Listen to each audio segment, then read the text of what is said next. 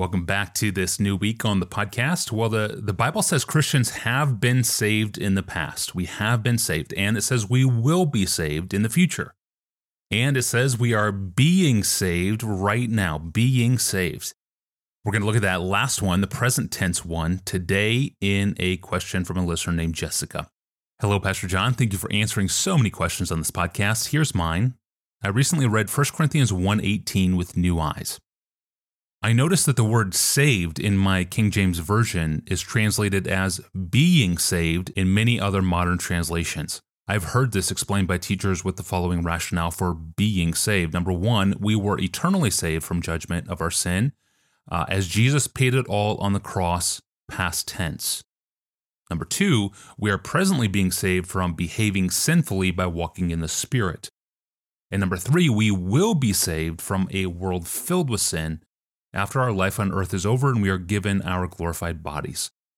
The church mainly addresses the fact that we have been saved, past tense, but can you explain to me the second one and 1 Corinthians 1:18 that we are being saved right now? Let's nail down past salvation and future salvation and then focus on what the Bible means by our being saved in between those two acts of salvation. But let's be clear from the beginning that all three stages of salvation were secured, purchased by the decisive act of God in Christ on the cross. All three, not just the past. Yeah. Now here's the utterly glorious foundation for that statement, Romans 8:32, maybe my favorite verse in the Bible. He who did not spare his own son, but gave him up for us all, now that's the cross, how will he not also with him graciously give us all things? Now here's the meaning. Because of the cross, every aspect of salvation will most certainly come to God's people, past, present, future. So whether past, present, or future, we are not talking about three different foundations of salvation, but the different applications of the one achieved foundation, Jesus Christ, crucified for sinners. So first, past salvation. Ephesians 2:8, by grace you have been saved through faith. This is not your own doing. It is the gift of God, not a result of works, so that no one may boast. For we are his workmanship, created, that's past, created, your new creation. You were created. That was a point in time at the new birth. Created in Christ Jesus for good works, that's ongoing, which God prepared beforehand that we should walk in them. So the decisive work is done the moment we believed, we were united to Christ. We're justified in him. We're forgiven, adopted. We became new creatures and were once for all saved to the uttermost, as Hebrews 7:25 says. Now that past salvation, Paul says, is the absolute guarantee of our future salvation.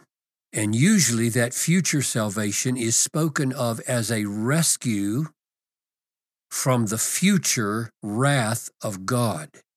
So here's Romans 5:9.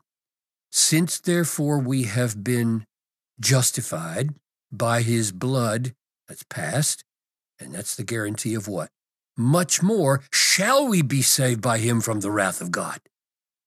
For if while we were enemies, we were reconciled to God, past, by the death of his son, much more, now that we are reconciled, shall we be saved by his life. And there are numerous other texts that speak in that way. 1 Thessalonians 5:9 and 10, Romans 13:11, 2 Timothy 4:18, 1 Thessalonians 1:10, Hebrews 9:28. Now, what about the words are being saved in 1 Corinthians 1:18? That's what Jessica is asking about. The word of the cross is folly to those who are perishing, but to those who are being saved, it is the power of God. Same wording in Acts 2:47. The Lord added to their number day by day those who were being saved. Same thing in 2 Corinthians 2:15. We are the aroma of Christ to God among those who are being saved. So in what sense is God saving us now between the past salvation of the new birth and redemption and justification and forgiveness of sins and adoption, which are all fixed and firm and unchangeable, and the future salvation of deliverance from the wrath of God in judgment and the, as she said, complete eradication of sin and the transformation of our bodies into glorious bodies like Christ. What is God doing now that qualifies as part of this salvation? And I think the key verse that launches us into a right understanding of this is 2 Thessalonians chapter 2, verse 13. God chose you as the first fruits to be saved through sanctification by the Spirit and belief in the truth. Saved through sanctification by the Spirit. That is what God is doing now. He is sanctifying us, and that is salvation, a necessary part of salvation for three reasons. One, it says right here in this text, we are saved through sanctification. Sanctification is the work of God through which we make it to final salvation. Number two, Hebrews 12:14 says there's a holiness, a sanctification, without which we will not see the Lord. So God is at work saving us now by seeing to it that we attain the holiness without which we won't see the Lord.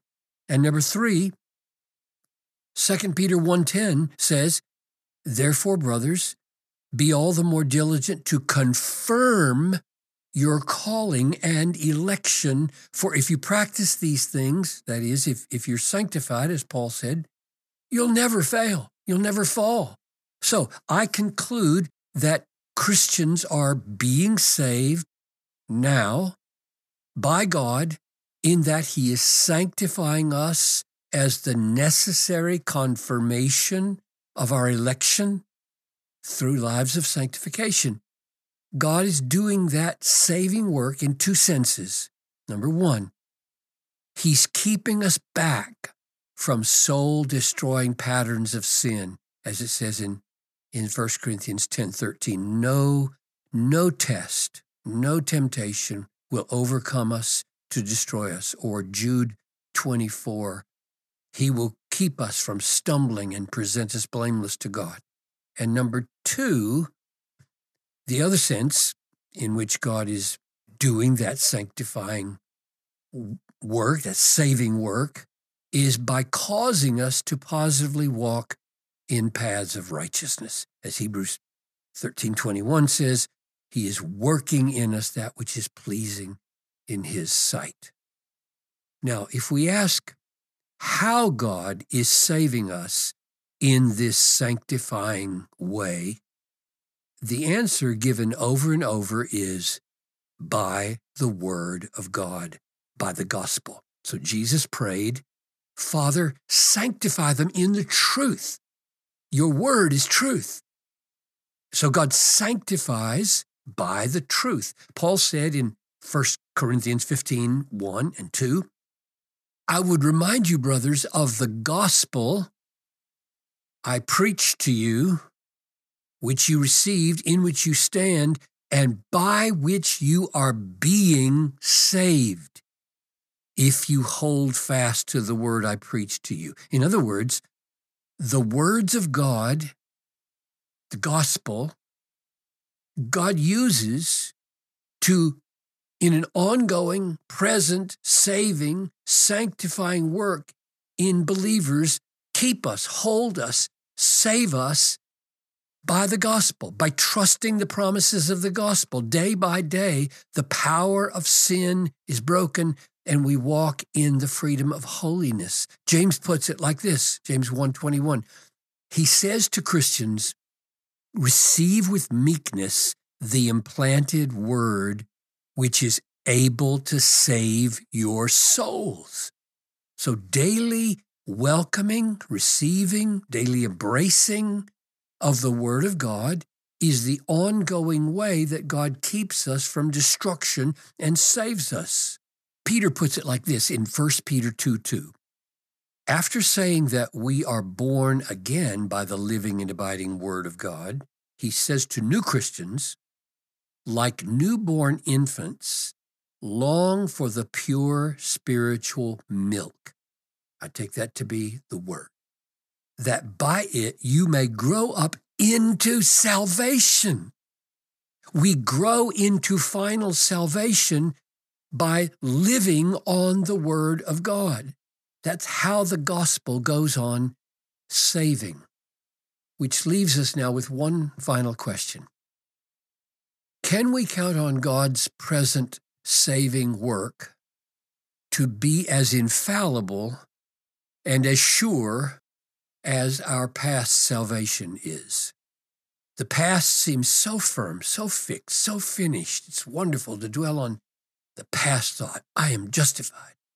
The past can't be changed. But what about the present ongoing work of God to save us through sanctification? And here's Paul's answer in 1 Thessalonians 5:23.